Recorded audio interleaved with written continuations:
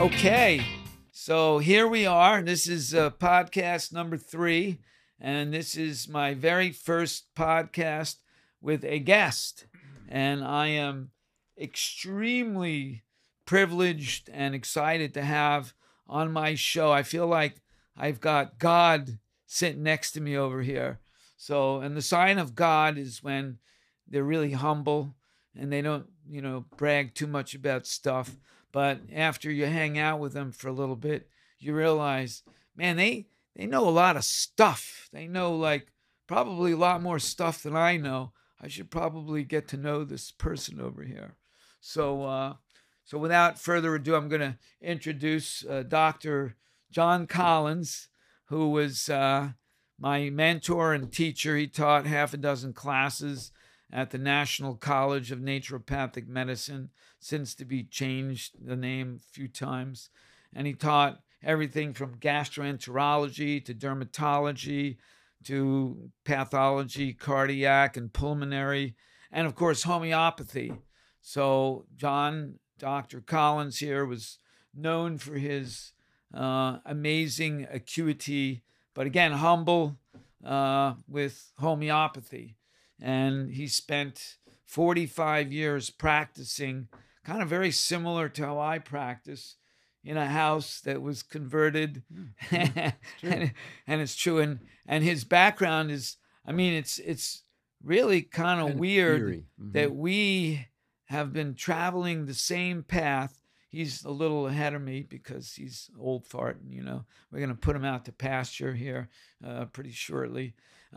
He grew up in Connecticut, not too far from Valley Stream, which is in New York, where I grew up. And his mom was into health foods, and his mom was into, at the time in the early 60s, Carlton Fredericks and Adele Davis. They were the nutrition gods. And Adele Davis was really into raw milk and, fresh meat. And so that's what my mom followed, fresh meat. And, pretty much every meal we had some kind of meat. And, she never cooked a TV dinner in her life. And so that was, amazing. And we had, usually it was a shot glass full of vitamins in the morning when we left for school. And it was, the one we hated the most was bone meal, because that was like, always got stuck, but I could swallow about 12 vitamin pills without any water.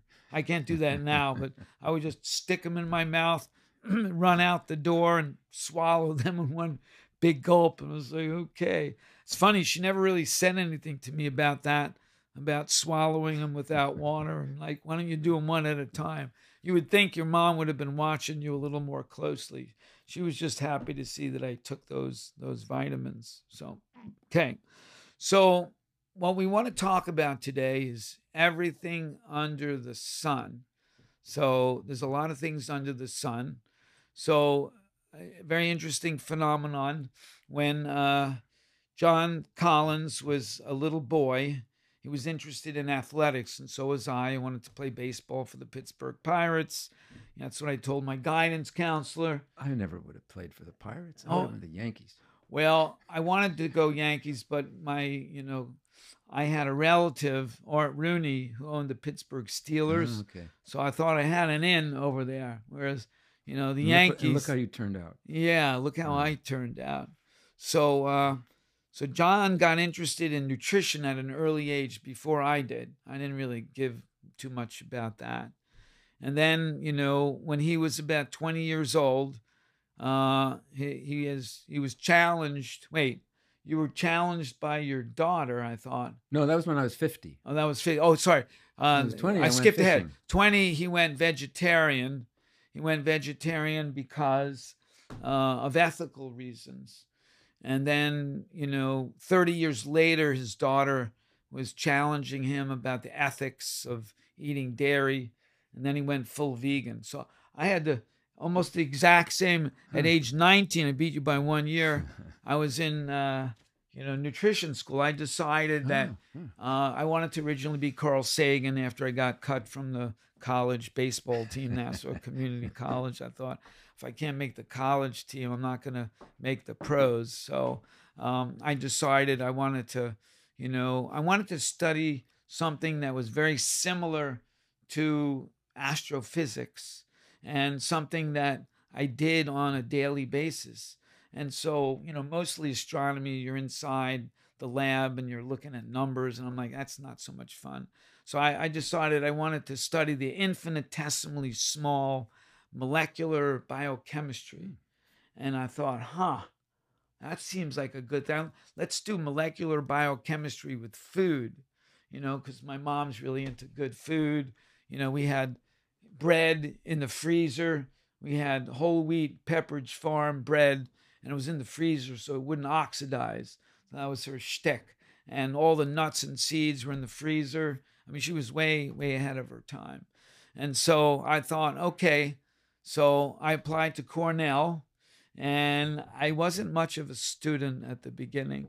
So Cornell did not look favorable on my transcript, and they decided I wasn't the right material. So I ended up in Buffalo, New York, and I went to school, and my program was food and nutrition, and that program was geared towards getting a PhD. And so, but I wanted to study, nutrition, clinical nutrition. How do we use nutrition as a form of medicine? So I was like, well, first thing, let's get my nutrition degree. So I went to school with dietitians and food service management people. And at age 19, I realized, in studying, about animal protein and fat and saturated fats, like really you should be vegetarian.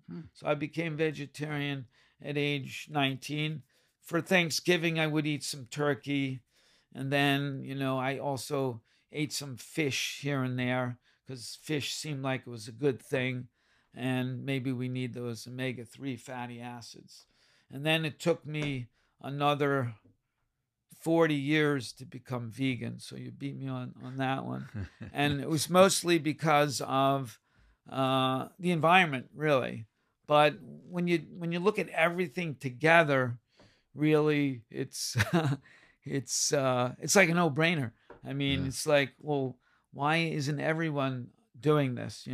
From a nutritional standpoint, from an environmental standpoint, I heard Richard Oppenlander give a lecture on YouTube, and when he talked about what are those receptors that fish experience? Oh, nociceptors. Nociceptors. Pain receptors. Because when I was a little kid, I always thought because I went fishing, maybe 3 or 4 times. I was into baseball and football. And I always thought man, that must hurt, like getting a hook in your mouth and then they pull the hook out and they throw you back in the water. It's like, that doesn't seem very nice. That was the exact line of thinking that got me to go vegetarian at age 20. I was fishing. Is that right? I started thinking I started thinking about what was going on at the other end of the line. Yeah. I was thinking, here I am figuring out which bait to use and which part of the stream the fish would be in, the shady spot versus the deeper spot. Yeah. My grandfather was a big fisherman. Oh, okay. And so then I started thinking, well, what about the fish experience? Yeah. Because you have to think about the fish to catch fish. Yeah. Think about what they want and where they are. And so I started thinking, what about the fish when he gets the hook? Yeah. And so I was thinking about that and, the mouth and even if you throw them back, you have to reach down in there and rip the hook out. Yeah. You throw them back, they probably aren't going to survive. I don't know. Yeah.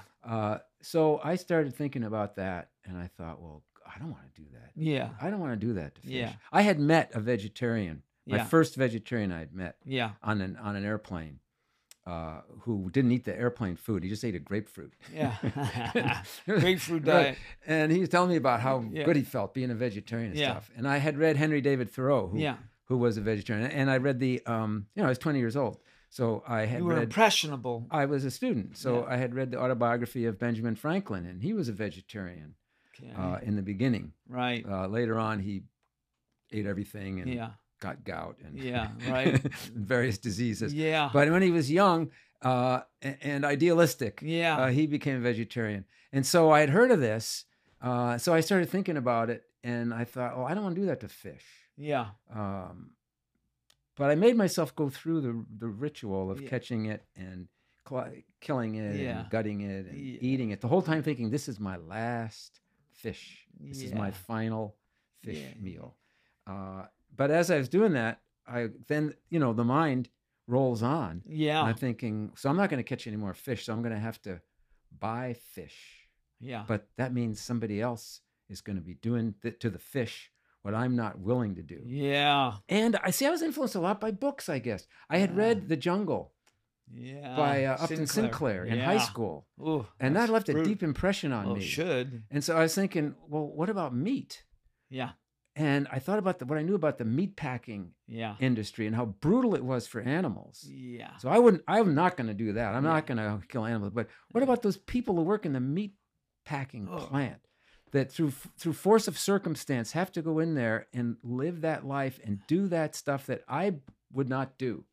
Well, I'm not going to use my dollars to create that to contribute to that economic pressure. I'm not going to vote with my dollars to encourage employers to create these jobs and to create these procedures that kill and slaughter animals. So I guess I'm stuck here. I'm going to have to be like Henry David Thoreau or that guy I met on the airplane. I guess it's possible. I'd heard about it. So I thought, I don't want to do it myself. It's probably just as bad or maybe worse. Maybe it's cowardly to not do it myself, or it's hypocritical to not do it myself and yet pay somebody else to do it for me. Yeah. And so I think I'm stuck now due to my logic and reasoning. I've backed myself into this horrible corner of one way deprivation that I'm going to have to be a vegetarian. Yeah. But I thought at least the cows don't die to give milk. Right. And the chickens don't die to give eggs. But then I was in yoga and I had a guru who said, don't eat eggs. They're bad for your yoga practice. Right. So I gave up on eggs. So you gave up eggs before But the yogis always ate, used dairy products. So you gave up. I gave up meat, fish, and eggs all at once. But I thought you gave up eggs before you gave up like dairy products. No, I just gave up all that stuff. All at once. And then that was when you were. But then I was on a yoga diet, which was a lacto-vegetarian diet. So we ate lots of yogurt and cheese and butter and all that kind of stuff. But even my health improved from that. I noticed that a big change in me. I was very prone to mental health problems as a youth, depression and mood swings. And I noticed after I went vegetarian, I was sitting, staring out the window one summer, thinking, what is this? What's going on? I feel balanced. I feel at peace. What the hell's going on here? How come I'm not anxious, and how come I don't want to like smack someone? I'm kind of steady in my mood. Yeah. What is it? Yeah. I didn't know until later on, a year or two later, I realized, and I'd heard some other people talking about that I thought, maybe it was from that diet change. Yeah, maybe there's something to this thing. Like, right. You eat the animals. And I'd had a lot of digestive trouble, which improved a lot when I went on the vegetarian diet. As long as I ate yogurt a lot. Yeah. And so yogurt, has beneficial microbes and stuff. And so it helped my digest. So I realized this is good for me. Yeah. So it's an ethical thing, but also it's good for me. And so I settled into that and raised my kids that way. Yeah, which is kind of amazing. But my daughter rebelled. She turned against us at age 15 and said, you lacto-vegetarians are hypocrites. You think you're not harming animals by just taking the milk from a mother cow who willingly gives her milk to her young. But you're stealing it from her young, and you're causing her to be trapped in a factory farming situation where she's just kept constantly pregnant, lactating, milk machine. And when she, starts to get a little older and the production goes down, she gets slaughtered. Yeah. So she's a slave, and her young are turned into the same. Yeah. Or if they're males, they go to veal. Yeah. Which is a torturous short life for young male. It's better though, bovines. 3 months, and they don't have to endure the torture for 12 months. How right. Well, that's what I heard from one person say about eating meat. I said, what's the problem? If you kill the animal, he's not going to suffer anymore. You know, it's like humans. If you kill a human, they're not going to suffer. Yeah, so you've why don't we solved, just kill you've each solved other? the human dilemma Yeah. of life being a struggle. You don't struggle anymore. Yeah, in fact, the yoga guru, one of the things he said was, where there is no struggle, there is no life. Yeah. I remember when I first heard that, I thought, no, Yeah. I want to find a life that's peace and calm and no struggle. Yeah. That's why I'm practicing yoga and meditation. And the guru says, where there is no struggle, there is no life. So you must embrace struggle. So it's not, it doesn't seem like it's a good reason, a good rationale to kill animals because they're not going to suffer anymore after you kill them. That's sort of a little bit shallow thinking, I guess. But I lost my track there. That's fine. Yeah. This podcast. Oh, the daughter. So she challenged us. She put a leaflet on the refrigerator. Yeah. It said where milk comes from. And it was one of those 3-fold leaflets. Oh, and it had the whole story about yeah. the dairy females and the ripping males. The young away, right, and the veal, and ripping the young away because the mothers don't get to nurse. Is crying. Yes, they don't get to nurse their babies anyway. Yeah. So they're and so I realized that milk does not necessarily hurt the cow to milk her. Yeah. But the whole situation is brutal, and so I said, all right, I'm 50 years old. I'll try it. Really? I said, you're my darling daughter. Yeah. I will try it. Yeah. But if it doesn't agree with me, I'm telling you, I'm going back to going back to it. So I had a ball of mozzarella cheese. Yeah. And I put it in the refrigerator. I said, whenever I need some milk protein, I'm going to take a slice off of that. I need that. And I ate that whole ball of cheese. I went and bought another one. And I found that other one in the back of my refrigerator. Yeah. Some months later, it was all dried up and cracked and stuff. I had just forgotten about it. I have it's funny. I have a piece of. I have a cheddar cheese, a block in my freezer from when I turned vegan at age 60, about 8 years ago. Mm-hmm. Still there. Yeah. I'm waiting to give it to someone. I'm sure it's still good. I mean, it's been frozen as a block, and if I put it on eBay, you might be able to sell it for extra as an aged, double super aged cheese. It's really aged over there. But I thought if I don't thrive on this vegan diet, then all right, I tried it. I'll go back. Yeah. But all the rest of my digestive problems cured from that. Cleared so up. I was still sensitive to milk. I didn't know it. Yeah, interesting. Yeah. And sinus trouble. I used to get sinus infections. Yeah. If I would eat Tillamook cheese, if I ate too much, I could feel it in my maxillary sinus on one side. Yeah. And if I had a cold, it would really get bad. Yeah. And after I went off milk, I never had any more sinus trouble ever in the last 23 years. Yeah. So obviously I had some milk sensitivity. Interesting, yeah. Because my mother was very allergic to various foods, and my sister and my brother had allergies, but I never thought I had any food allergies, but I must have had a little bit. Yeah. Did you have a milkman in your neighborhood? Yeah, with bottles. Yeah, the bottles. Yeah. Oh, they were so good. Yeah. They were ice cold. cold. A little paper lid you'd pull off. You'd peel off. Cream at the top. And the top, it was all nice and round and smooth, so you could put your lips right onto the bottle. And I would just chug like literally a whole quart of whole milk. This is what they call food porn, I think, what we're indulging in right now. Yeah.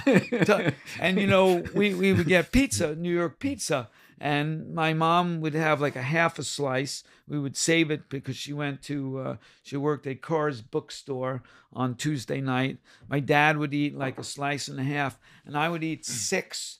We're talking New York pizza, which was, 6 slices. This is X-rated food porn now. We're talking. That was enough food for like 3 days for sure. And then I would have a whole couple of glasses of whole milk, but I had to have salad. My mom wouldn't let me eat pizza without salad, so she always left salad in the refrigerator and said, "You can't eat the pizza without salad." So I was very dutiful that way. But I never thought about like how much milk I drank. I never seemed to have much in the way of health problems and stuff. Oh, good. So I was okay with that. Maybe my type B negative blood was protective, but I don't know. Well, there's this beloved nutrition-oriented medical doctor, Joel Fuhrman. Yeah.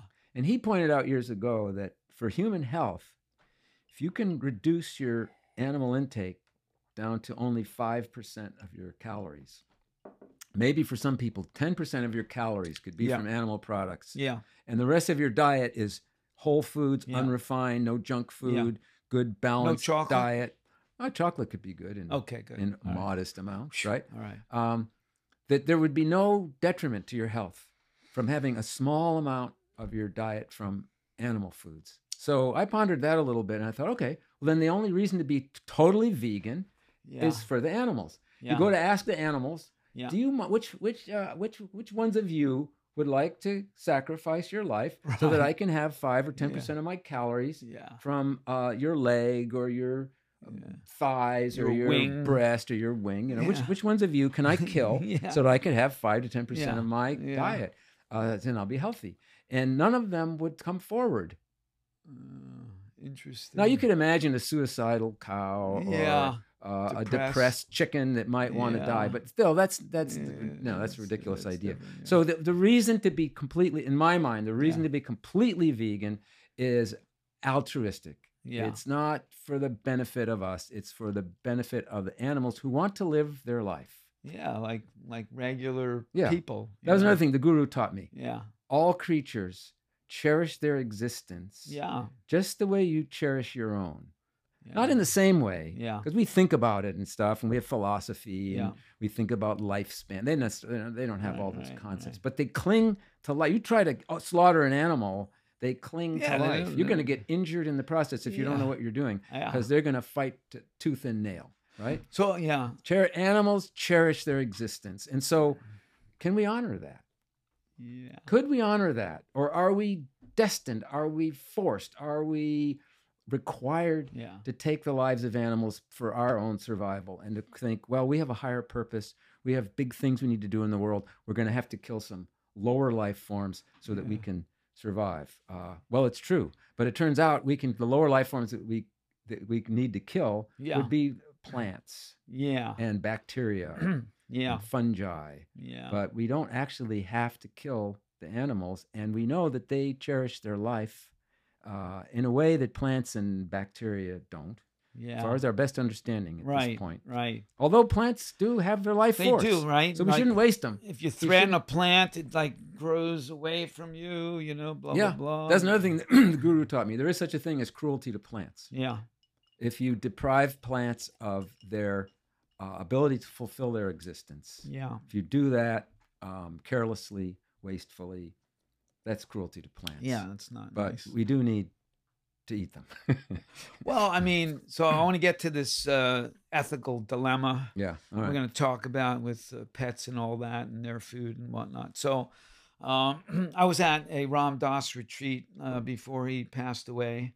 It was in Maui. I flew over there. It was that was the year I won Physician of the Year. Wait, what was it? No, I made the Hall of Fame, our school Hall of Fame over there. Congratulations. Thank you. So I missed my presentation here in Portland. I remember I saw you on video. Oh, you saw me. Yeah. And I was with Ram Dass Yeah. and Krishna Das, and they were right next to me. We waved to the camera and stuff. I thought that was pretty Yeah. cool. But there was 350 people at this conference, and the theme of the conference was love everyone.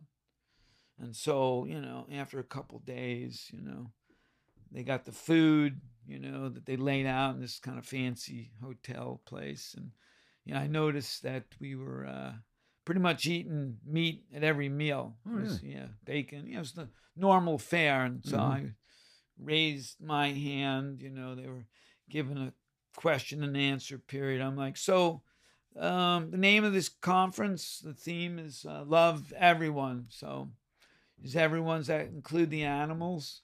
Oh yeah, sure, the animals. It's like, well, why are we eating them 3 times a day during this conference? Shouldn't we be a little bit more respectful for the animals, and not eat It's a them? reasonable request to at least try. Yeah, because you are Mhm. Buddhists and you're supposed to.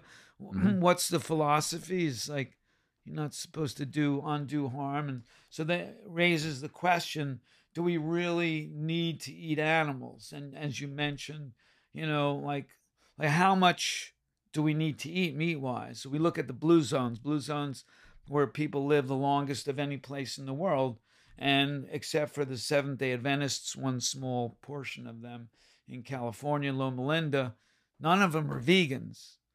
But when you see how much actual animal products they eat, maybe once a week, once every 10 days, so they kind of really are mostly vegan. And do they really need that little bit of animal product to help them survive and live a long time? So in studying this for, 50 years, I've come to the conclusion absolutely not.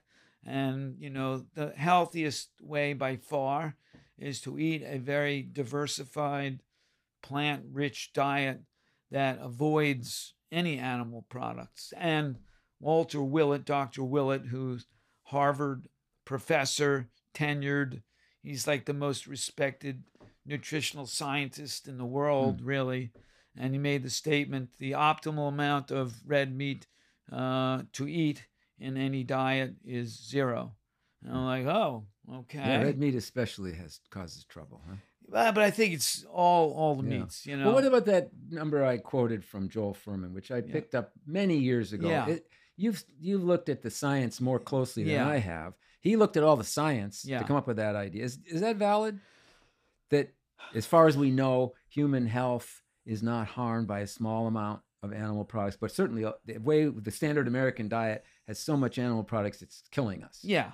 Well, I mean, I think the blue zones demonstrate that. We eat them, once a week, once every 10 days. And these are the healthiest, longest lived people in the world. So the real question is, do we really need that amount? Do we really need that? Yeah. And so if you've seen the movie, Cowspiracy, there's a little interview with Michael Pollan, and he's getting interviewed by Kip Anderson. And Kip asks him, well, like if everyone wanted to eat like some meat, like from a sustainability, we're going to get 9 billion people here in another 20, 30 years. Like how much could we each eat? And he's like, well, it's hard to say, but, really best guess would be maybe 2 ounces every 7 to 10 days. Like, so what the hell's the point? Does that 2 ounces, is that really going to make you, are we going to sacrifice the environment of our planet so that we could have 2 ounces of like steak? That doesn't make any sense. Yeah. So I think, that, we know that fasting, which is pretty well vegan as far as I last, except for the bacteria. Yeah, you're breathing in some bugs over there, So, but if you wear a mask, maybe, you walk in the grass. Yeah, you walk in the grass. So, but anyway, yes, fasting. Fasting, is one of the healthiest things you can do for your body. So I'll be doing an upcoming podcast on fasting. And, and that doesn't get any more vegan than that. So when you look at these health clinics around the world, Buchinger in Germany, I went to last year. I spent a few weeks there, down at True North and the Hippocrates Institute, and all these detox cancer fasting clinics, pretty well vegan, So it's like they transition from the fast and they go on to a fully plant-based diet. And Buchinger has some remnant, meat stuff, some cheese that they use. It's like a farmer cheese, and they whip it up with some flax oil. Oh yeah, and then they put it together. It has a name. I can't remember the name of this particular, special thing that you can eat. And then of course Max Gerson, originally had, raw calf livers that they would grind every day, blend up in the blender, and then you drink that down. But they did get rid of that later on. Oh, okay. Well, I like to think that things that we know that are really good, we could make better, right? Like we could tweak things and make things better. And now, because we have all of this food available to us from around the world, like we can get maki berries, which have the highest ORAC value in the world of any food. It comes from Chile. Or we can get konjac, which is the most viscous soluble fiber ever discovered in nature. It comes from China originally. So we have access to all these great pomegranates, which protect us against, a number of different cancers, especially prostate cancer, which I have to worry about because it runs in my family big time. So I have this is the time. Perfect. Look at that.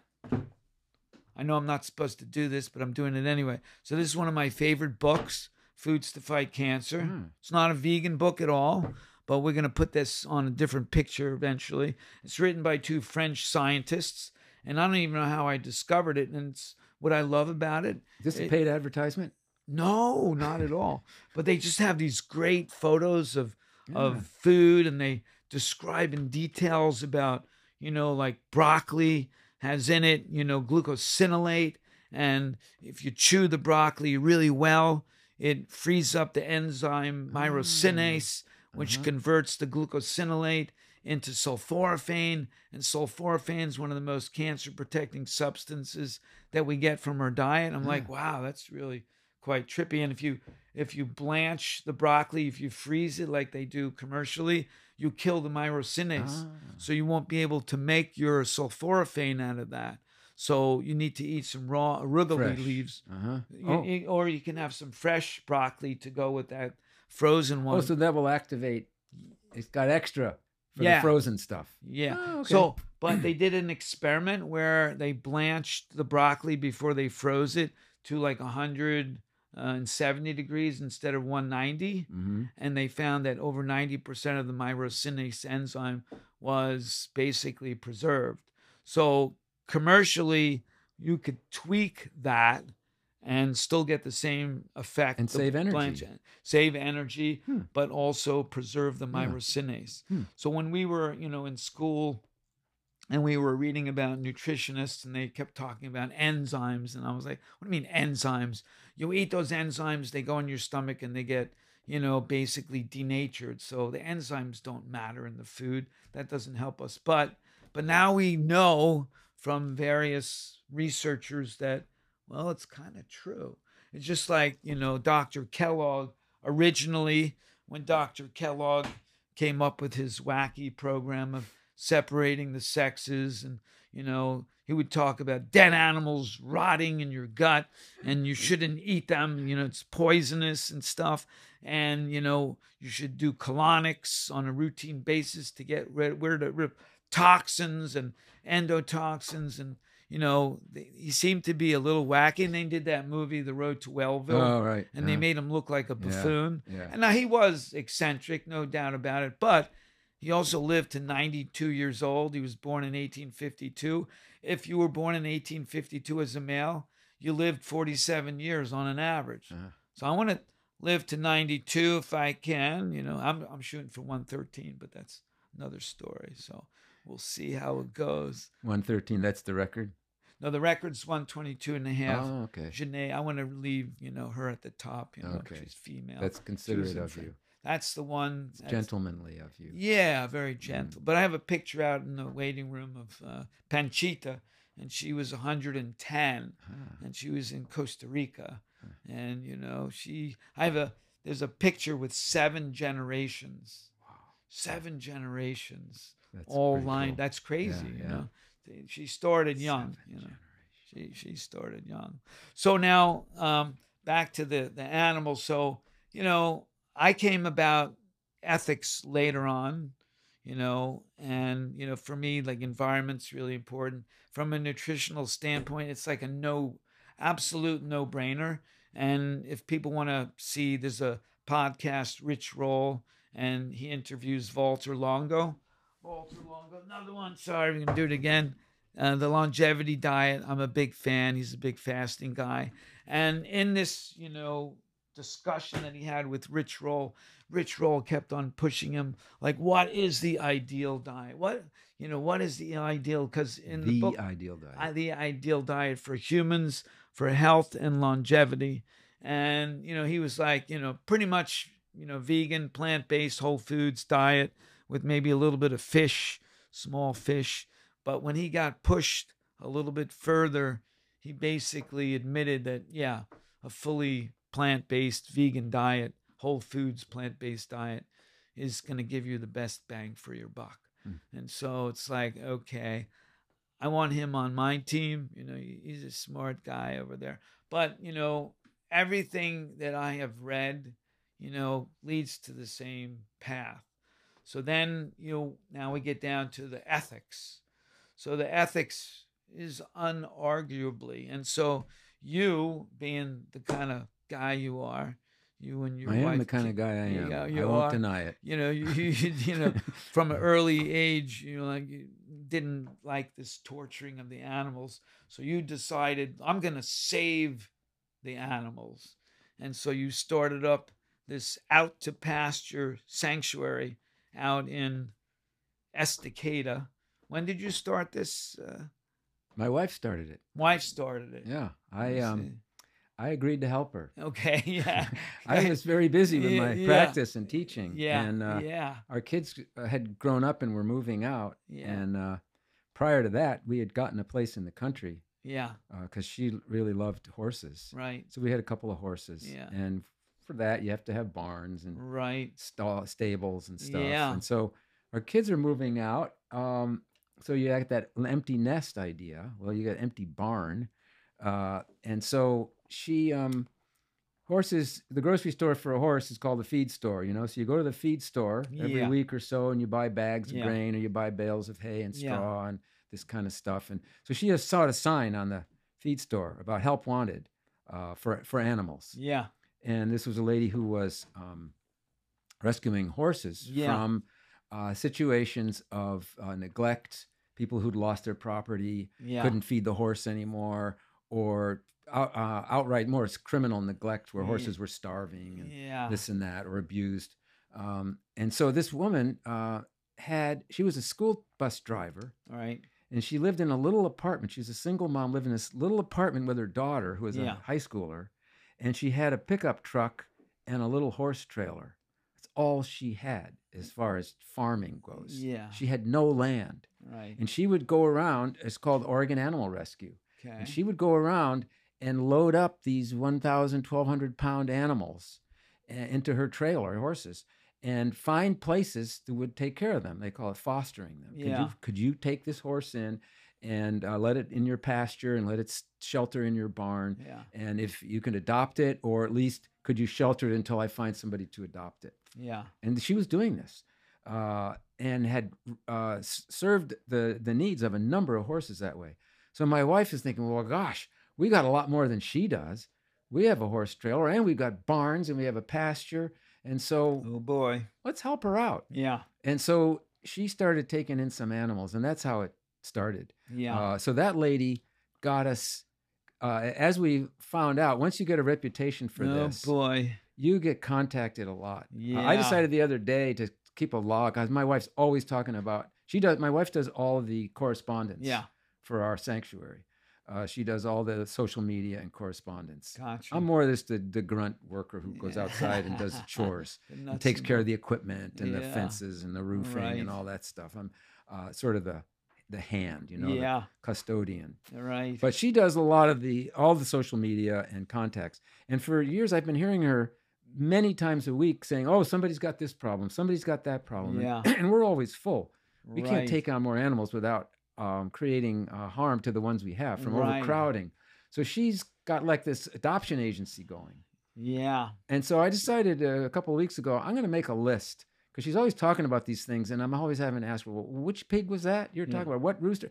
And she gets irritated that I don't remember which one. So, okay, I'm going to make a list. Yeah. And it turns out every single day, on average, Yeah. once a day for the last 15 days, she has gotten a request from somebody who's desperate about, it's been a steer, a bull, a cow, another cow, a goat, a rooster, a chicken, 2 pigs. It goes on and on.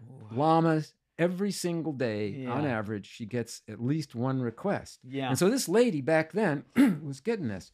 And so she would then constantly, my wife, she got a soft spot here. She got someplace she can send these Yeah. animals. Oh, boy. So she started filling up our barn. Oh boy. So we took in potbelly pigs from the Northwest Miniature Pig Oh Association. boy. And we took in a couple of llamas that had been left out in the field on a chain.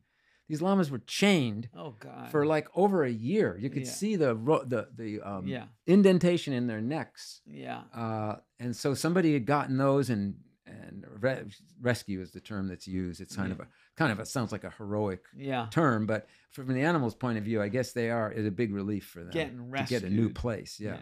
Where somebody actually takes care of them. So that's how it started. Okay. And at some point, we were doing this, and it was costing us money. Yeah. And so, I've I made a living, but I never got rich. And so I don't know, we can't keep doing this. We got kids going to college and stuff. And so, at that time, it was 2004. Somebody told us that you can do fundraising on social media. We'd never heard of that. Yeah. We were having bake sales, We were having bake sales. Right. And so we started to then we got a web designer and started to do stuff and have some events on our property. And so over time, we gradually got our Lewis and Claw animal law program, volunteered to do our nonprofit papers for us. So we got our 501c3 status as a nonprofit organization. So then we could ask for donations. And through social media, we found that there's a whole community of people, many vegan, or just animal lovers who don't really think about their own diet so much, who would love to come and help do your chores. Yeah. Would love to come and pick up manure and cut blackberries and repair fences and stuff. So we realized that we could actually do more if we reach out that way. We can you have more help. We have physical help, and we have financial resources. Yeah. And so we've maintained that, continued as a non-profit organization, all volunteer. We don't have any paid staff. Yeah. So my wife and I volunteer. It's built up to be full-time now, but we enjoy doing it. It keeps us together, and we agree more than we argue, and we enjoy what we're doing, and the animals are so appreciative. That's what they say about dogs. The longer you keep them waiting, the later you are, the happier they are to see you when you finally arrive, right? And after raising 3 kids, to feed animals is so pleasing. They always love the food, whatever you give them. They're so appreciative. And so it's not hard to get some, emotional, encouragement. Sure. Reinforcement. Your behavior is reinforced because the animals appreciate. Really. And then, in the abstract, you can think of the thoughts that we talked about earlier, what we're saving them from and what they're not suffering. Right. But, you give them a good life, they enjoy it. Yeah. And you can see that. They're enjoying their good life. Right. They enjoy the food you bring them. Right. You give them a belly rub or scratch them behind the ear. They love it. Some of them hate people because they've been abused. Yeah. But, so it's turned out to be a self-reinforcing behavior for us. Yeah. Because we can see the need, we can see the result. Right. And it works for us as individuals and as a family. And so it's just gone on and on. And we decided at a certain point, to not go big. Yeah. There are sanctuaries that are really big, and they have, like the Farm Sanctuary up in New York State. In Woodstock, I think it is, or there's Animal Friends, I think, in California.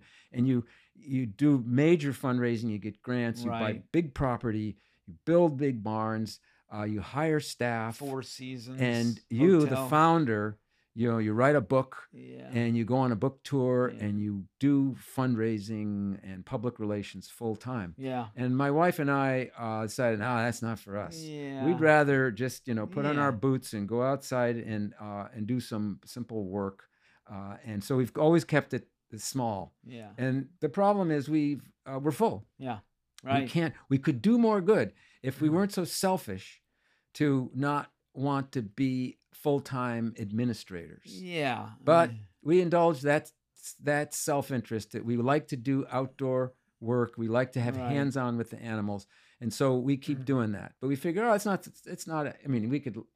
a bad thing. Yeah. To decline the opportunity to become a big operation. Yeah. So we keep it as a small operation. Yeah. On that note, Fiona Oakes, which you're aware of, just came out with a book. I started reading it. Huh. So for those of you that don't know Fiona Oakes, they did a movie documentary. Amazing history. When she was 3 years old, she became vegetarian. And then at age 6 years old, she became fully vegan with some encouragement from her grandmother. So if her grandmother wasn't there, I don't know if her mom would have indulged her in such Right. activity. Yeah. She developed this really severe knee problem where she underwent a number of surgeries, and they told her that she probably, I mean, she's never going to run again, or, but she might not really walk very much This happened anymore. as a child? As a child, she Mm-hmm. was, I think, 13 or Okay. 14, Mm-hmm. and she, all these operations and stuff. Anyway, so she was like, yeah, I don't think that's true. So she ends up becoming this ultra marathoner. And she, What is an ultra marathon? an ultra marathon is when you run more than a marathon. So Okay. marathon's 26.2 miles. So it could be a 50 miler, could be a 100 miler, which is Uh-huh. beyond my, like you're running the whole Yeah, time, or yeah. 250 miles. So she entered a race in the documentary they did on her. She entered this race. She was like deathly ill. She had like 103 fever, and yet she ended up doing this race anyway. Here's where you say, do not try this at home. Yeah, yeah. And she said, well, I got to do it. And she, it was 250 miles in the Sahara Desert. And it's like, so she has won an ultra marathon race on every continent on Earth, including the Antarctic. And I think even in the Arctic, she did one. And so, and fully vegan, plant based. And so, people, talk about, vegans, and they're all like schmibbly and they can't even, it's like, not really. So, those people haven't seen the Game Changers. Well done. Of course, everyone's trying to pick it apart. But, when you look at these athletes who are fully vegan and they're, lifting 400 pounds, and, Yeah, the one yeah, I guy, saw that. Patrick Bohemian, he's got Yeah. his neck is bigger than my waist.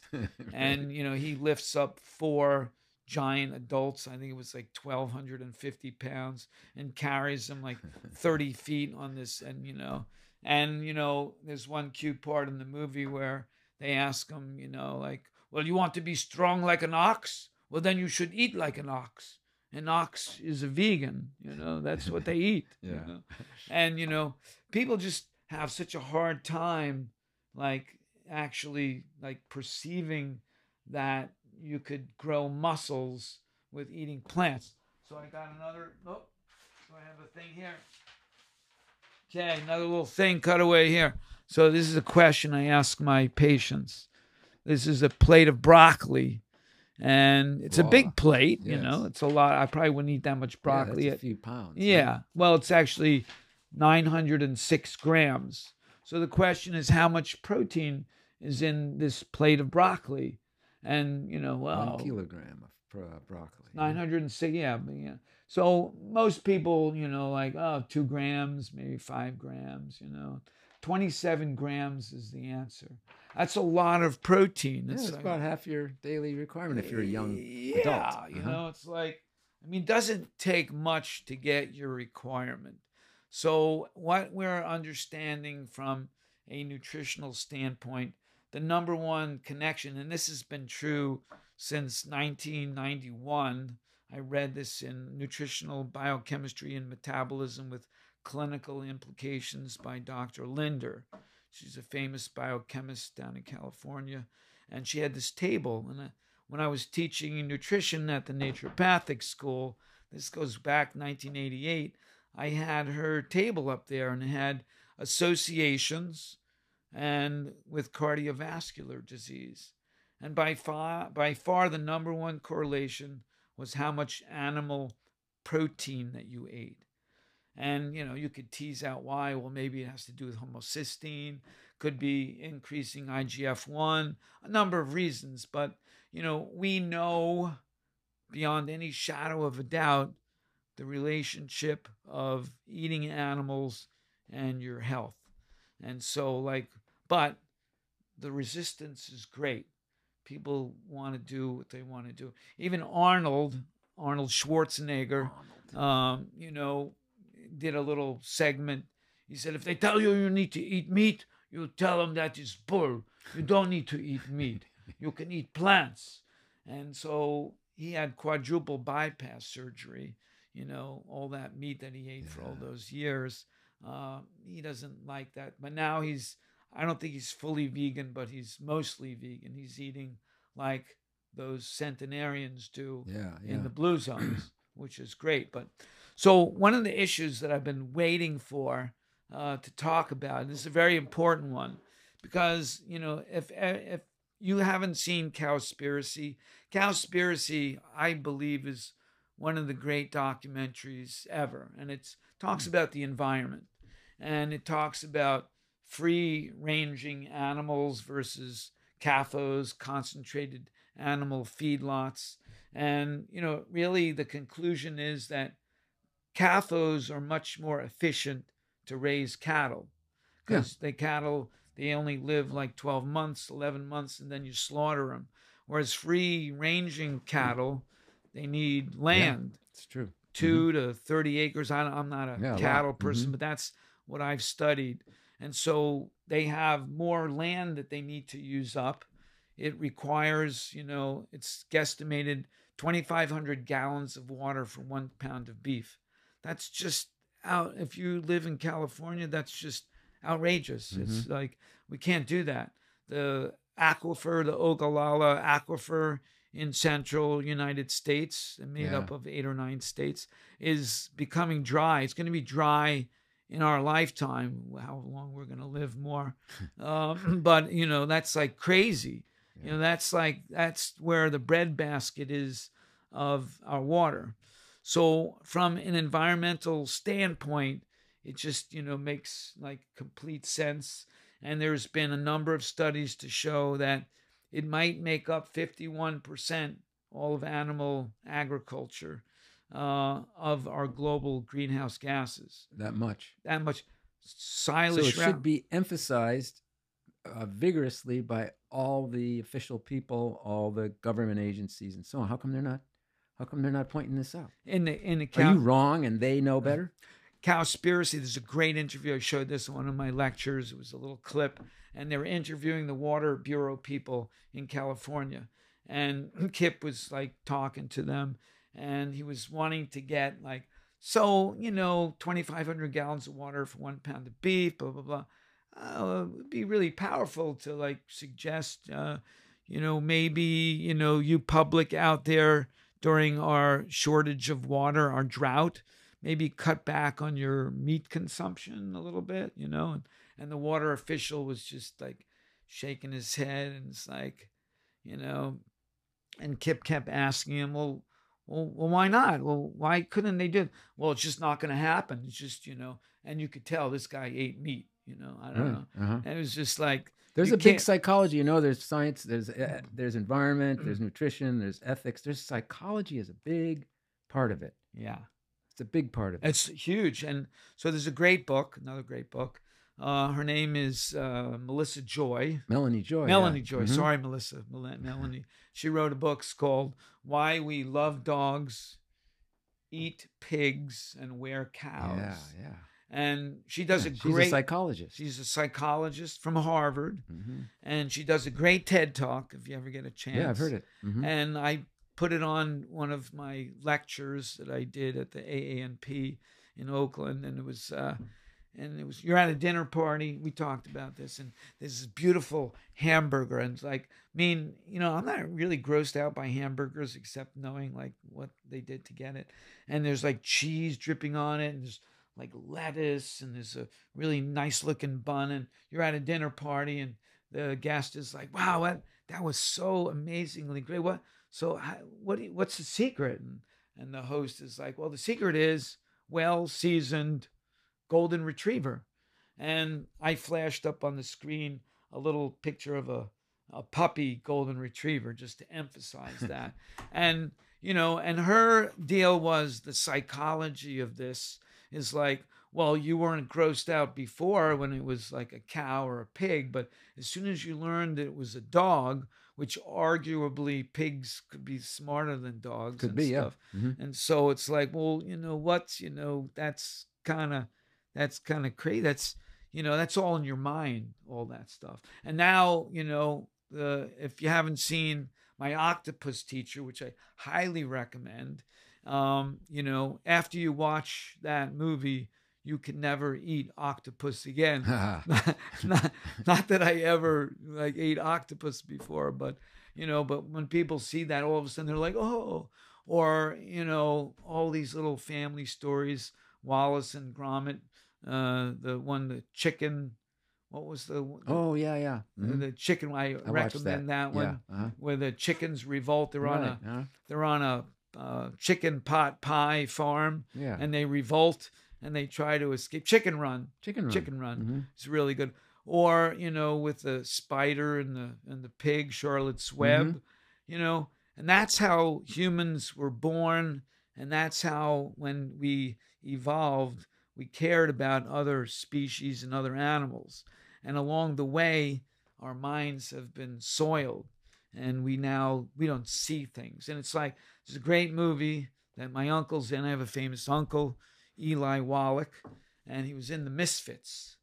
I don't know if you ever saw it. Marilyn Monroe, Clark Gable, Yeah, Montgomery. Oh, it's a famous movie. Yeah, it's in the 60s. And the movie is, you know, is very interesting because they're out in the wild, wild west. And Clark Gable's like, yes, I love the fresh air. And my uncle's like helping him out because he flies the planes. And, you know, basically they go and they round up horses.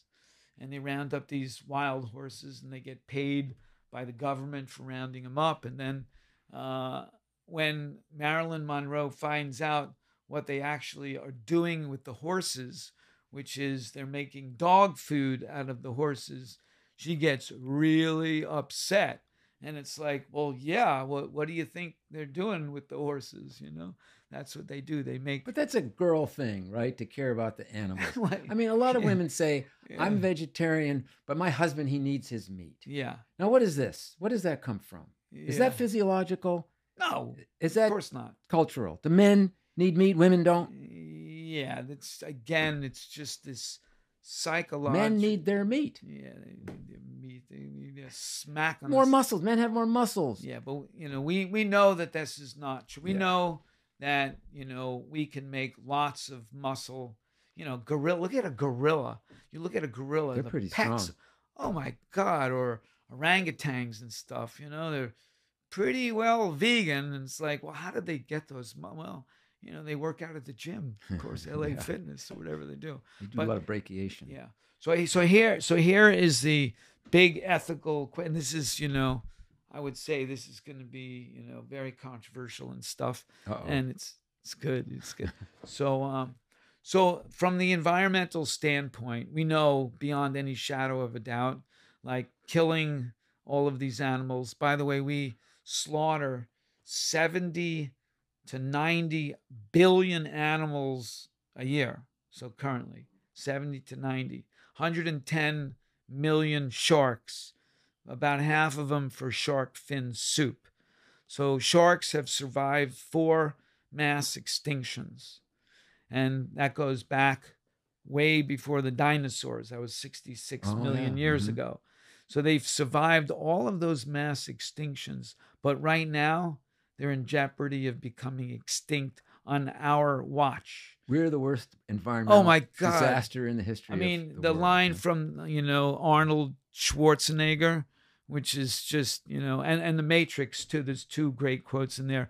One of them is when the agent is you know, beating the crap out of Morpheus. He's got him chained to the chair, and he's like, "You humans, I've been trying to classify you.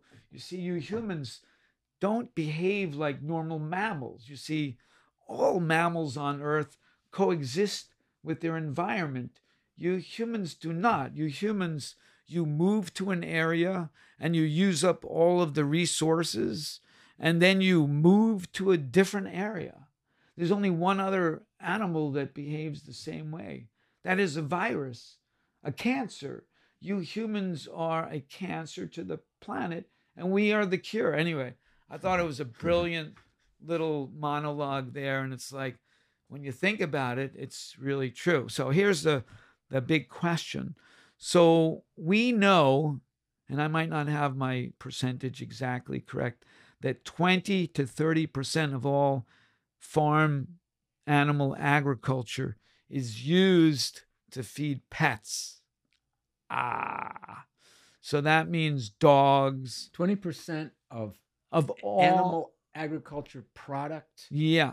You don't mean 20% of the animals are exclusively, because there's the argument that the animal foods, the pet foods, are made up from dead, diseased, damaged, rot, cancers, tumors, stuff that is rejected.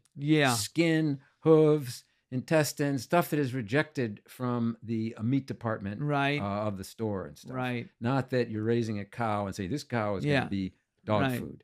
It's like this dog, this bull or steer is going to be steaks, and the leftover stuff that nobody wants, that's going to go in the. And used to be Afro-Americans' food, like down in the South, that was soul food. We give them the ham hocks, we give them the tongue, the heart. We're not going to eat that, but we'll let you slaves eat that. So a great movie is The Invisible Vegan. Another shout out. If you haven't seen The Invisible Vegan, politically is extremely important to watch that movie.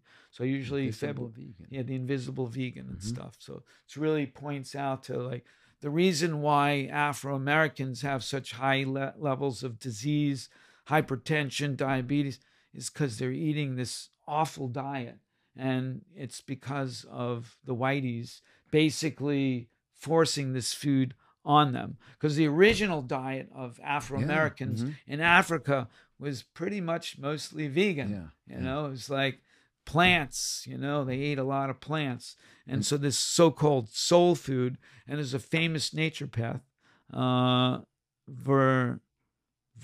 Fulton. Her name is Alvinia Fulton. Oh, Alvinia Fulton. She was a naturopath. To the stars, yes. Yes, to the stars. She treated Bill Walton, Roberta Flack, Dick Gregory, and she used to fast people and then put them on a plant-based diet and stuff. And they all felt better on that. So, like, I don't know what exactly the percentage is. Right. Yeah, but it's a lot, you're saying. But it's a lot. And so, dogs, we know dogs can eat vegan, no problem, So what about cats?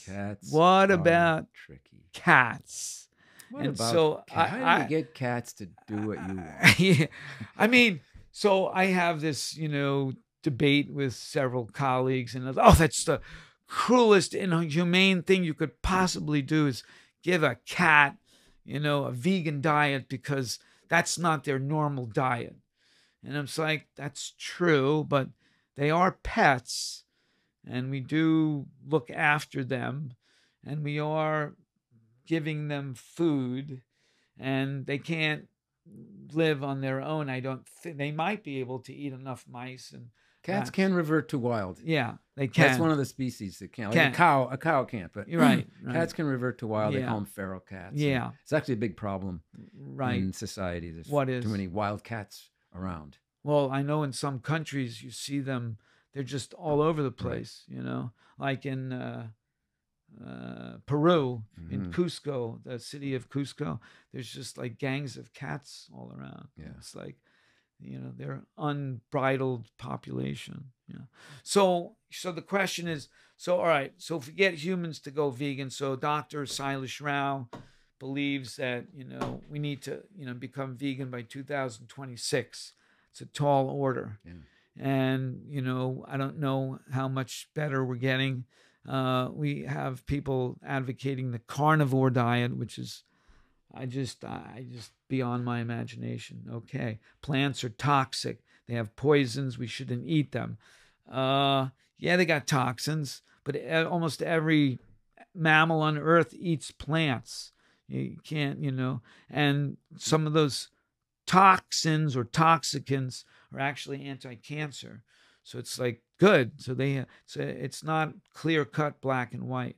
So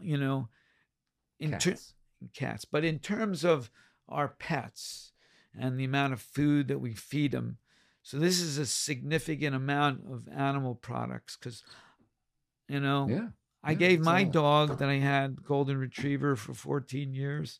I did give her flax oil and I give her other things, and she did eat plants, but she did eat quite a bit of meat. Yeah, they love it. They love it. So you're going to deprive them of, you're going to deprive your son of eating Twinkies. He loves Twinkies.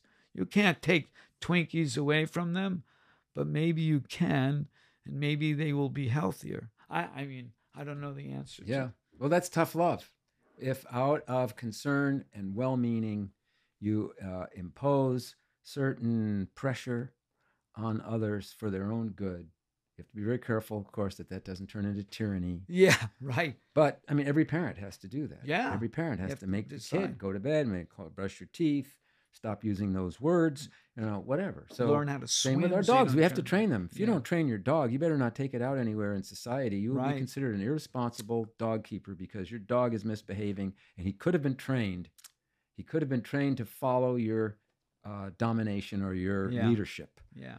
So of course we have to make choices for Yeah. our domesticated animals, and we do it all the time. And so to make choices for their food, I don't see that ethically that's a lot different from making choices of what they can bark at or what they can bite or what they can chase or where they can relieve themselves. Yeah. We have to train them not Okay. to poop in the house, all that kind Yeah, of stuff. all that kind of. So to not let them eat something that is instinctual to them, that's not necessarily abusive if you can provide what they need, and even if they can enjoy it. So mean, I the think I cats agree with enjoy you. eating I agree with plants? you. Dogs can thrive on a vegan diet Yeah. if it's properly formulated. Right. Same with children. It has to be Yeah. properly formulated. Same Right. with us.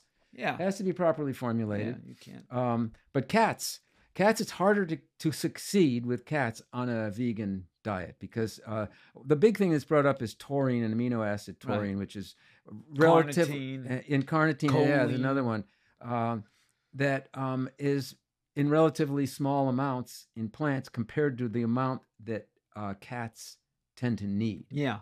And so you have to then have an artificial diet.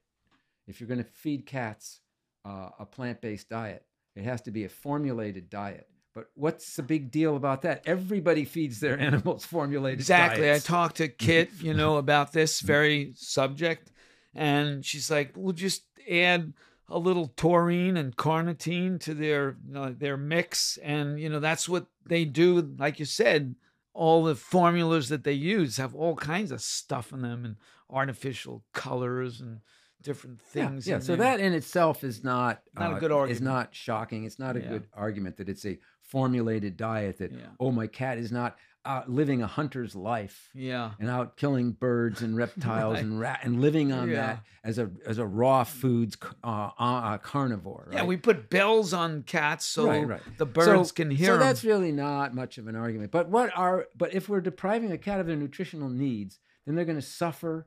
Yeah. They're going to suffer disease and undermine their quality of life, undermine their duration of life because of the way we have fed them, and so that would be inhumane. Right. Turns out, though, that people have formulated diets that are suitable for cats.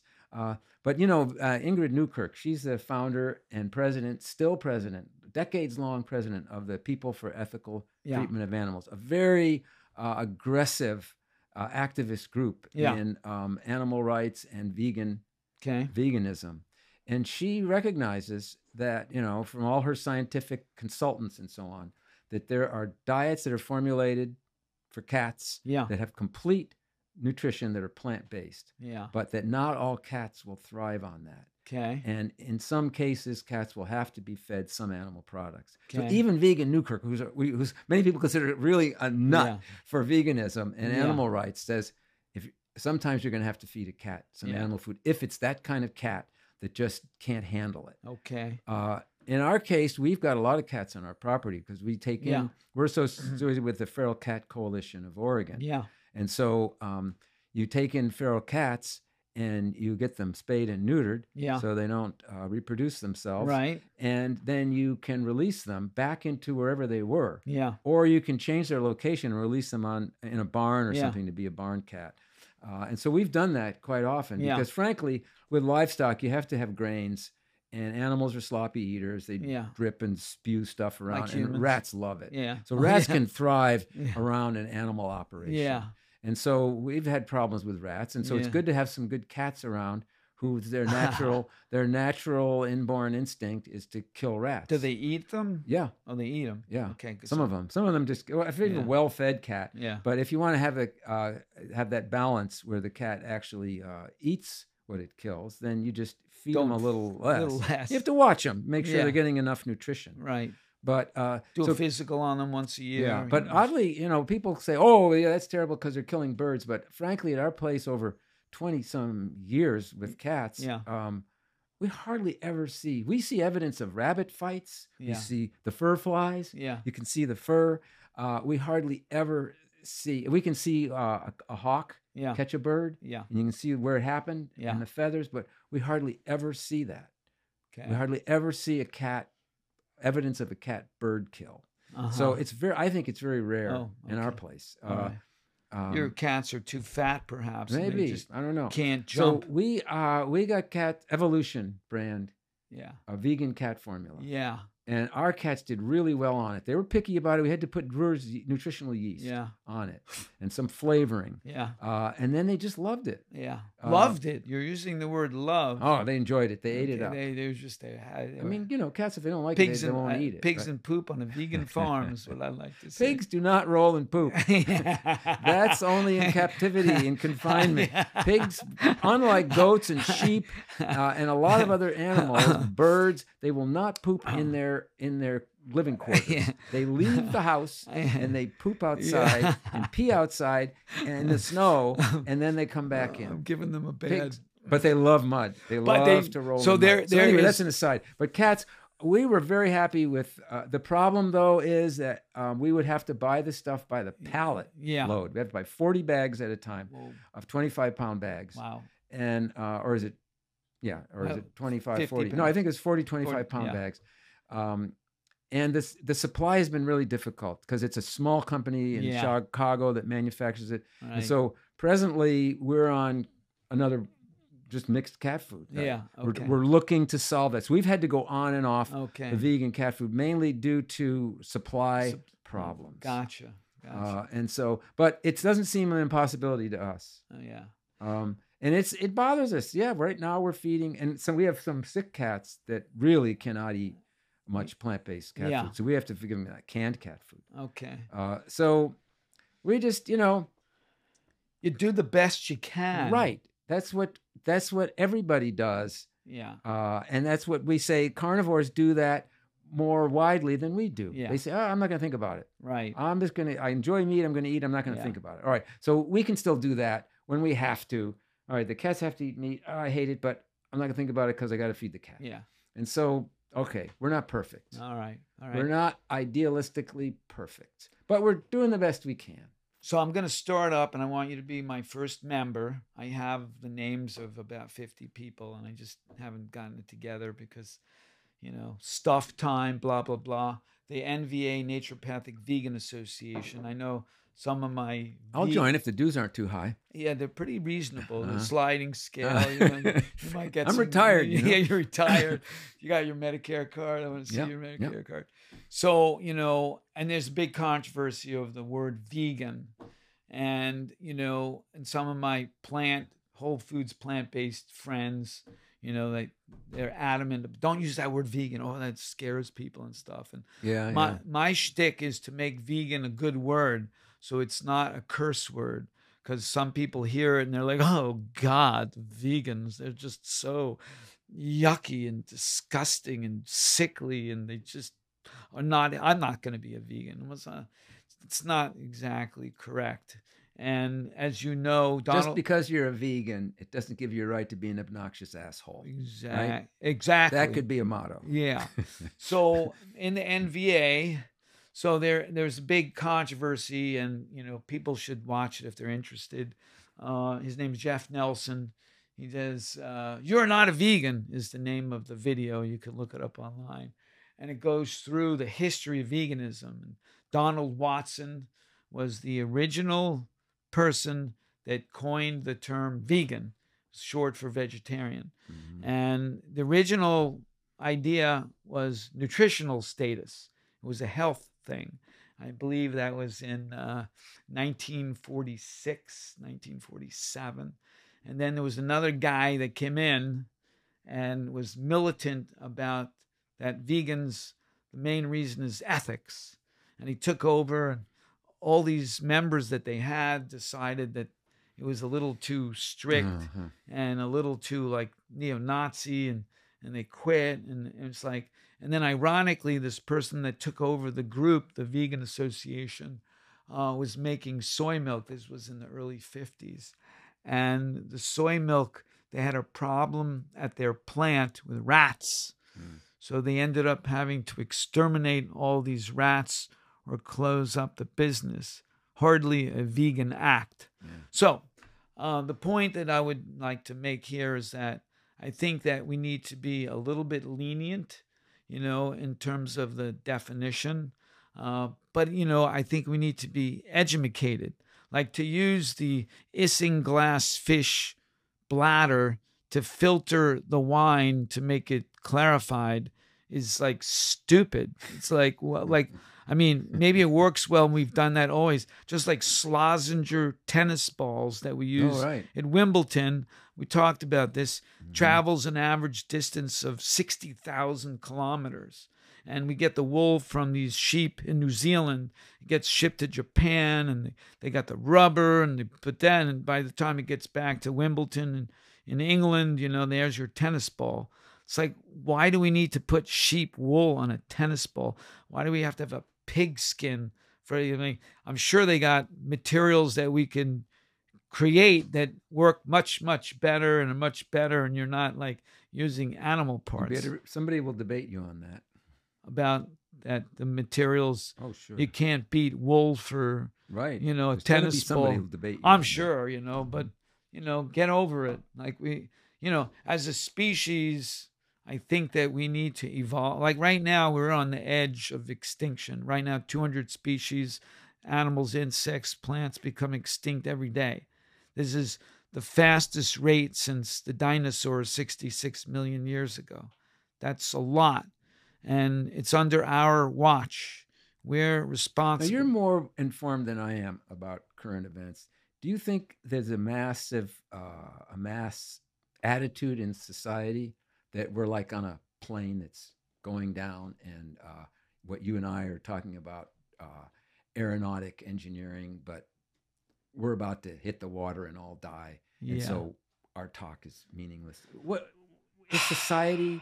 I'm not asking you to predict the future, whether we can change. Predict the future. But what is the general societal attitude about making an effort to turn things around? Well, there's a great movie, and it was called The Corporation. If you haven't seen that one, it's another one. I'm going to post my reading list and movie list, movie list, which I have extensive list. And in the movie, they are interviewing various owners of different companies. One of them his name was Anderson, and he was president, CEO of the largest commercial flooring place in the world. I think it was called Interface Flooring. And, in this documentary, he was given a paper by some environmentalists, and the paper was like, can you give a little talk at a little conference and tell us what you're doing for the environment? And he kind of read it, and he was like, oh, he never really even thought about it. And so it was like, wow, I guess, and so it was kind of painful for him to actually like realize he wasn't doing anything for the environment. So he became informed, and he actually started changing the practice of how they made carpeting, and they made it so that you could delaminate it, and you could recycle one of the layers of the rubber, and you could recycle the top part. And it was like, and he gave an analogy that we think us humans, we're flying, and we're flying, we're like eagles, and and he shows a little video of when they did those contraptions, and they put the wings on them, and they jumped off the cliff, and they're like flying, but they're going straight down to the ground, and they're still flying. Yeah. But eventually they're going to hit the bottom, and they're going to realize that they never really were flying. They were just crashing the whole time. And and I think, that is true, that we are headed down. And so what I tell people is that what I would prefer us to do is maybe when we start getting close to the bottom, which we're getting there, is maybe kind of level off a little bit so that not too many billions of people die. Because unfortunately, I believe there's going to be a lot of chaos because water shortage is imminent. There's just not enough space for people. And I think, the way we use resources, I mean, we are burning up, fossil fuels at this crazy rate. I showed you the picture of the map. I was at MoMA, Museum of Modern Art. About old growth forests. Old growth forest. And when you look at the map, 1620 in the United States, 50% of all the U.S. was covered in old growth trees. Now we're down to like 0.1%. There's a few trees over here in Oregon where we live, out in the forests. And it's like, oh, really? We cut down all those trees? And it's like, well, yeah. And they're never going to be able to be replaced because they're thousands of years old.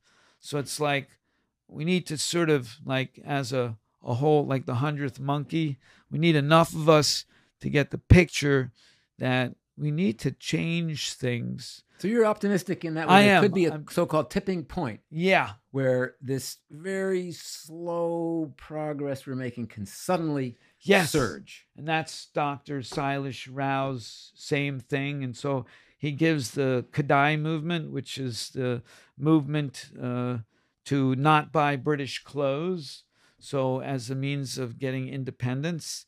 So he started it in 1917, 1918, and it went to 1931. And if you watch Gandhi, the movie, there's a section where they're burning the clothes. And everyone, in 1905, he was wearing a three-piece suit made in England. And, everyone was like, well, what's that going to do? That's stupid. We're not going to do that. We're not going to go vegan. That's harmful. You're going to be unhealthy, and it's not going to do anything. Nobody else is going to. Not enough people will do it. Not enough do it. So the word spread. By 1931, the Manchester textile industry, which was the largest industry in Great Britain, went bankrupt. It's like, whoa. And they came groveling back to India. Could you please buy our clothes? We need you to buy the clothes. There's a lot of people in India and stuff. 17 years later, they get their independence. And it all started from a single act of just don't buy British clothes. And if everyone does it, if everyone goes vegan, if everyone thinks maybe we don't need to use sheep wool for tennis balls, we got some other materials, maybe there's enough of us that can turn things around, and it could be overnight. It could be like many people make a big decision quickly. Yes. They ponder it, and then bam, decide. Yeah. So it could happen. So that's what I'm hoping for. That's why you're on the show, because we're going to make this thing happen. And we're going to, gently prod people. Some people need to. I have a little sticker here, and it says, I do yoga, I meditate, I drink green tea, but I still want to smack someone. It's like, so we can't be perfect, but, we could all strive. Maybe we can't protect all the ants. If you've seen 7 Years Out of Tibet, there's one scene where, Brad Pitt is hired by the Dalai Lama to make a theater. Oh, right. And they're all digging up the soil and blah, blah, blah, and all the workers, and the Dalai Lama calls Brad Pitt in and said, so that, Buddhism, every life is sacred. And that means the worms. And you're killing all of these worms. So the next scene, they show them sifting the dirt, and they got the worms, and they're putting them in a little tray, and they're watering the tray to keep. Anyway, it was very cute. It was, So, I mean, we got to be able to do that with, some of the bigger animals like sharks. Like to let sharks become extinct because we want to eat shark fin soup. Sorry, that's not really using our schnoggins and stuff. last week we talked about nukes in my podcast. When we look at, broken arrows, I mean, we look at, how many bombs we've dropped, over 530 bombs in the atmosphere. I mean, all that goes in the atmosphere and stuff. So we signed the treaty in 1963, like, okay, we're not going to do that anymore. Just like we also signed the largest environmental treaty ever signed was the Montreal Protocol. It was 1987, I believe. And it was about not using, fluorocarbons for the atmosphere that damaged the ozone hole. And the two scientists, Shary and Molina, won a Nobel Prize for their discovery. And when they first, in 1972, came out with their paper, they were considered to be quacks, and they were like ridiculed, and they were ostracized from their profession. And then they win a Nobel Prize. And then even Margaret Thatcher and Ronald Reagan signed this treaty. And they were responsible for making it happen, because Margaret Thatcher was actually a biologist, chemist. She had a PhD. She was actually pretty smart. She realized, oh my God, we need not to do this anymore. So I think that, our job, our great mentor, Bill Mitchell, made the statement once that he said, naturopathic physicians are God's immune system designed to go out and save our planet from the people that are unfortunately not doing well. So anyway, I always talk about that, and I was like, oh, I like that. That's why I joined this profession over here, because I want to make good. I kind of like that, because the immune system has many different components. Absolutely. Many different procedures and mechanisms. And so there's a room for a lot of different types of activity or activism or influence. We need Johnny over here. Johnny over here is our film producer over here. We need people to send out the message on the internet, because I'm a little tech-tarded. I don't know all this stuff. And, we need people to market the stuff, and we need people, we need, to paint the outside of the place over here. So we need all of those parts, and they need to be moving in a similar direction. And that direction needs to, we need to kind of agree on some things here. Yeah. and I appreciate what you're doing. Yeah. On the way over, I heard an interview with an actress. Yeah. And she was talking about why theater is still thriving, even in the era of film and movies and all that. She said, we have a need for, she said, John Janae said this, for eyes to see my eyes. To connect. Yeah. And so people to people. Yeah. Planet ain't going to save itself from us. We have to do it, and it's going to have to be people to people interaction, cooperation, coordination, and not just offending people by judging them as being inferior to our high ideals or something. Yeah. Right? When I see the Liver King, biting into a piece of raw liver, I just think like, okay, that's very funny. And then he's eating hopefully not everybody will do that. He's like eating the testicles of some other animals. Okay, that's, it's like, there's a better way to do that. And you know what? You might be a little healthier if you just sort of limit that like consumption over there. I mean, it's, it is a funny thing. It's difficult for people to grasp the big picture. And, I'm just going to keep banging my horn over here, and I'm going to have more people like John on my podcast, and we're going to talk about important things, and if you haven't seen, the movie Don't Look Up, great movie again, I think, and there's one scene where Jennifer Lawrence is like, they're talking about the size of his genitalia, one of the, the guys in the Senate that's running for office. And it's like, and her boyfriend is like more interested in that than the fact that this comet is headed to Earth and it's going to end all life on Earth. And it's like, and she's like beside herself. It's like, oh my God, are you crazy? And she loses it. She did a great job in that movie. Anyway, I recommend that movie. And if you haven't seen Oppenheimer, go see it on the big screen, IMAX. So John, well, I mean, we We're could all out of water. We have could, to stop. yeah, we could be here for at least 2 or 3 more hours, easily. And we're gonna have you back. To talk about. We're gonna have you back on the show for sure. Because if I do, you have to give a more realistic introduction. Your introduction, I must say, was evidence of a passion for exaggeration. Exactly. See, God is always humble. He's always like, he's not judgmental. He's, So I urge people also go visit. Is that okay if I invite them to out? No, we don't have visitors. No visitors? You want to work? Okay. We're only open once a year for visitors. It's on Halloween, and you have to get a ticket. It's a limited. Okay. The problem the tickets is, aren't cheap. A lot of our animals are not interested in people. They don't like people. People were mean to them. Okay. And like I said, it's a small, totally volunteer-run organization. There's a lot of work all the time. It's hard to keep up. And whenever you have visitors, like you have visitors in your house, you have to spend some hours cleaning up, getting ready, making everything look nice, is good so for they me. won't know how you really live. Well, it's basic human psychology. And so it's a big distraction from our work if we have to have visitors. Okay, so we scratch that idea. There are no visitors allowed, but I want you to visit us online, Instagram and Facebook.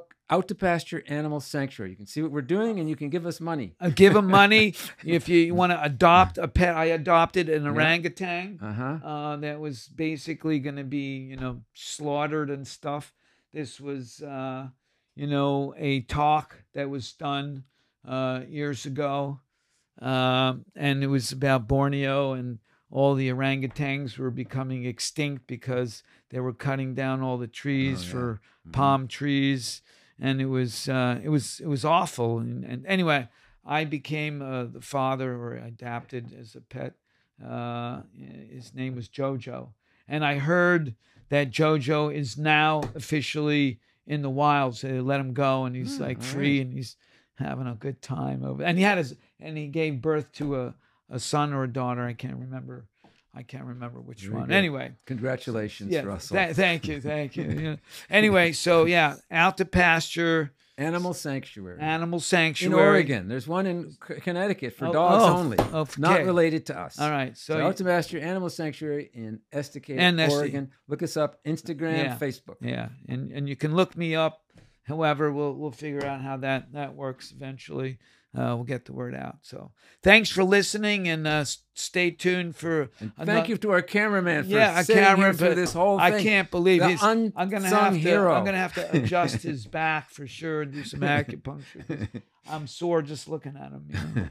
Yeah. You should give him a better chair next time. Yeah. Well, we're gonna expand. For sure. We got big plans.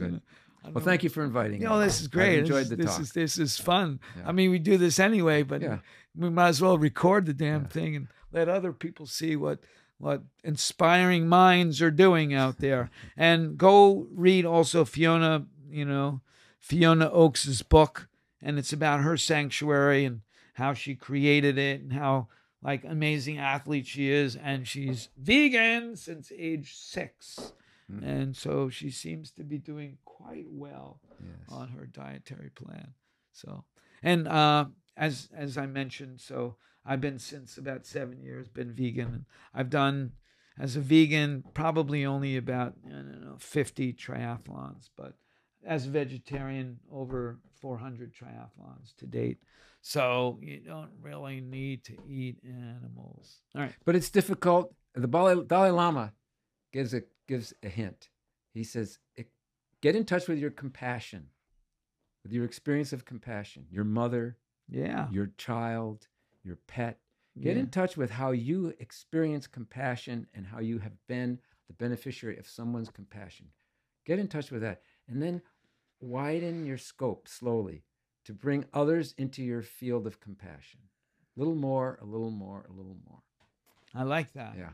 That's great. All right. Thank you, and see you later, alligator. In a while, crocodile. Yeah, in a while.